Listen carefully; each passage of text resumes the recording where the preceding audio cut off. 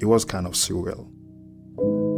I was there just after the earthquake. You have all the aftershocks. And I could see all the chaos and destruction. Why I should continue to live if all this have to happen to me?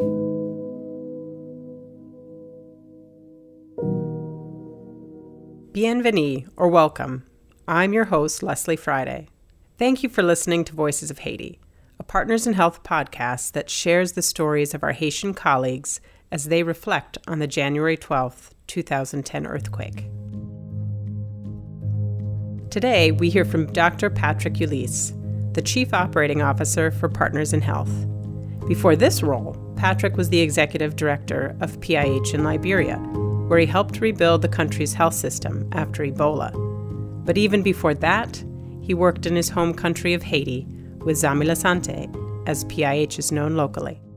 I started with Zami La Santé now maybe 14 years ago when I started as a general practitioner. I was managing the program of HIV and TB patient at Petite Rivière, which is a Zami La Santé Health Center. This health center is a community about of 130,000 people, which is in the Artibonite region in the northeast of the country. Zami La Santé primarily works in two regions within Haiti, the Central Plateau and the Lower Artibonite. In 2010, the facility where Patrick worked in Petite Rivière was modest, but he and his team had worked over time to equip it with the right staff, stuff, and space to meet patients' needs. It is a health center with a few inpatient beds, having the capacity to do cesarean section because we built a operating room at this time because the health center used to receive more than 2,000 women coming to having safe delivery of their baby. Usually you got like 40% of those women would need a C-section.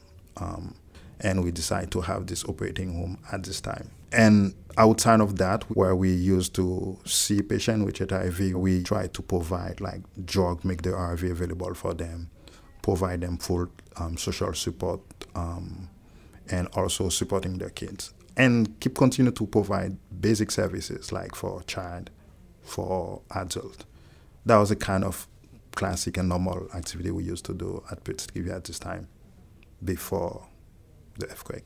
Before the earthquake, Patrick led the medical team at a health center that did normal activities, prenatal care and deliveries, well child visits, outpatient services, and even specialty care for patients suffering from TB or living with HIV. But all sense of normalcy evaporated with the earthquake. This afternoon of January 12th is still clear in my head, where I was in a meeting with a group of health center staff and different partners. We were working and discussed about a plan for a malnutrition program. And I remember that none of us understand what's going on. And when we got the first tremors, like shaking, and everybody feel like, did you feel what I feel? Or it's in my head, or this thing happened? But we didn't know clearly this is the earthquake. And what we did, we say, okay, seeing the glass of water shaking on the table, we say, okay, let's leave the place, let's continue the meeting outside in the courtyard. And that's what happened. And a few minutes after, I think, we heard from a small radio with someone, it was the security guard there, and we heard like the Capitol has collapsed, the palace has collapsed, people are dying, and I think that was the end of the meeting, and that was the end of everything. The work changed. I think that was the time I say life changed, everything changed.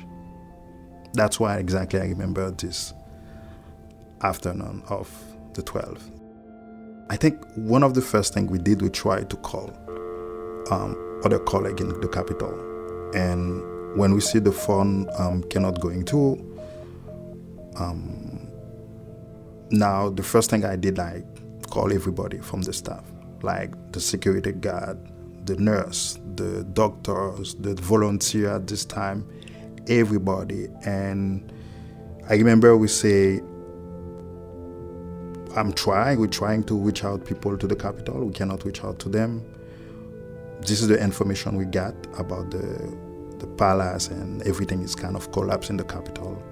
We don't know what to do clearly, but let's imagine or let's figure out what we will do if we start receiving injured patients here. And I recall again what the nursing director at this time remember, it's not about like your job title, like you are a physician, you are a nurse, or you are who you are, or security guard. It's not about that. If needed, you as a doctor, you may need to clean the floor, and you as a security guard, you maybe need to support like the triage of patient. We really need to be one to try to face that. That was the plan we put in place at this moment. Because they all needed a plan desperately right then, a next step. Inaction wasn't an option. But how do you know what to do in that heartbeat after disaster, when the world as you'd known it just flipped upside down? And I think this is the feeling sometimes you feel you want someone to tell you what to do. You expect, hey, tell me what to do because I don't know what to do. But what we was agree, we say like, we need to go to the capital. We don't know what's going on. If we cannot have any information, we need to go. And it was like 3 a.m., like the kind of day before, like we spent the afternoon talking, trying to figure out what to do. When I took a car and a driver with a first aid kit, like to start the journey to Port-au-Prince. And as we approached to Port-au-Prince, it was kind of surreal. Like, I could see it, but you could not imagine like that's real, what you saw. And all the route was like nearly like impossible. You cannot cross it because you got a lot of debris, you got a lot of body everywhere. And you meet a lot of people like with car or walking on motorbike, try to continue to travel from the capital to the north, seeking for care. And we keep sharing all the painkiller we have with us, like for people, and let them keep continue to go. We continue our way to the capital. I think, that's the only thing we think we could do at this time. Before he left for that first trip to Port-au-Prince, Patrick and his team tried to think about what he would need to respond to survivors along the way, and they packed and packed as many things as they could into his vehicle, knowing that it would never be enough. We start doing the basic thing, like things you need for like painkiller, like bandage, those kind. And again, I remember the nursing director at this time say, take some water, bring some bread, let's pick some food, we never know. It was funny, like, and we had to the ambulance, he said, like, go with it.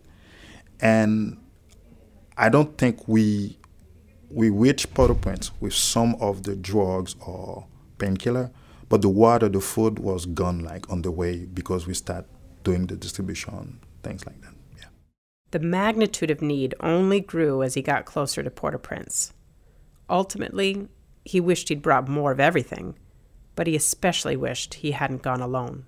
Maybe more than one ambulance. I wish I got more than one ambulance on our way to Port-au-Prince, Patrick and his driver made their slow journey back to Port-au-Prince, with regular stops to provide aid and assistance.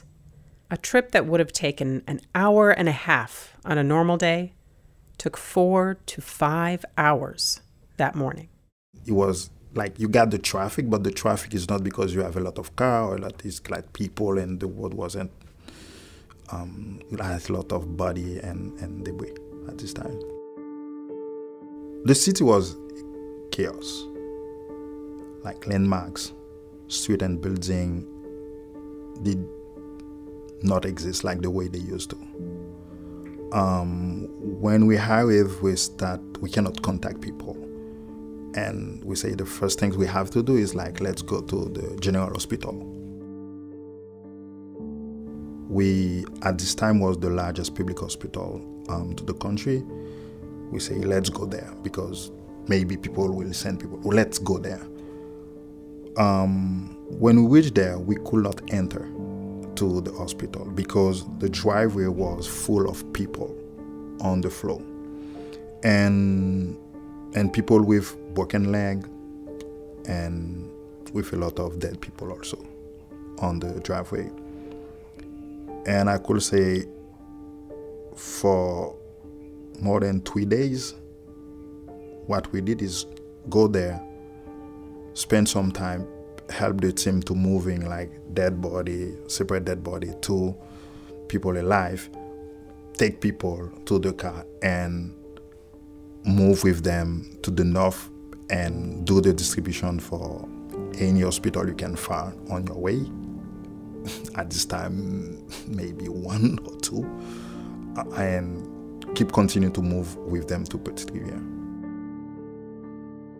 In those first chaotic hours, Patrick made multiple trips, transporting patients from Port-au-Prince to the interior of the country, transferring them to any hospital that was open and could give them care, including Petite Rivière.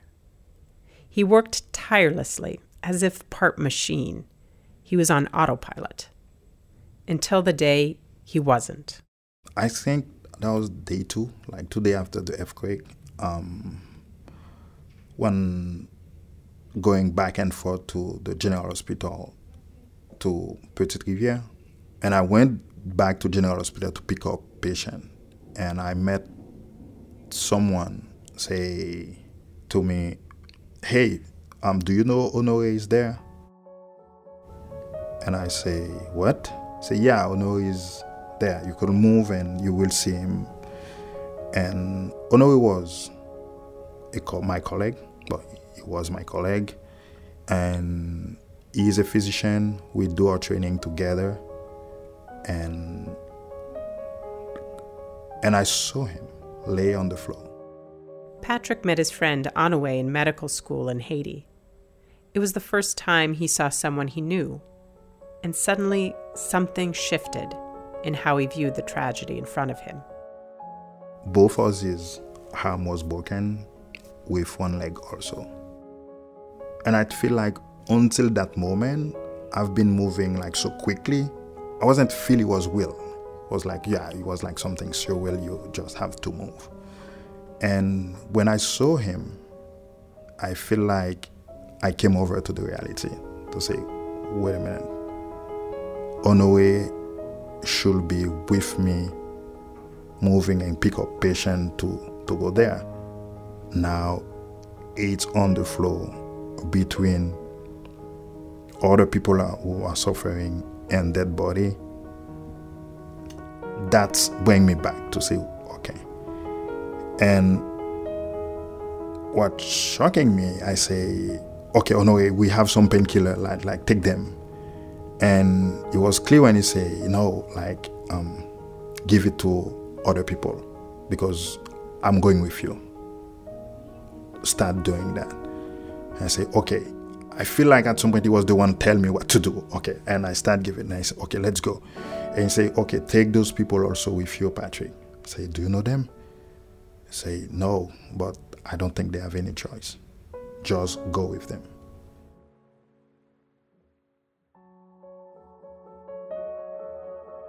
Honoré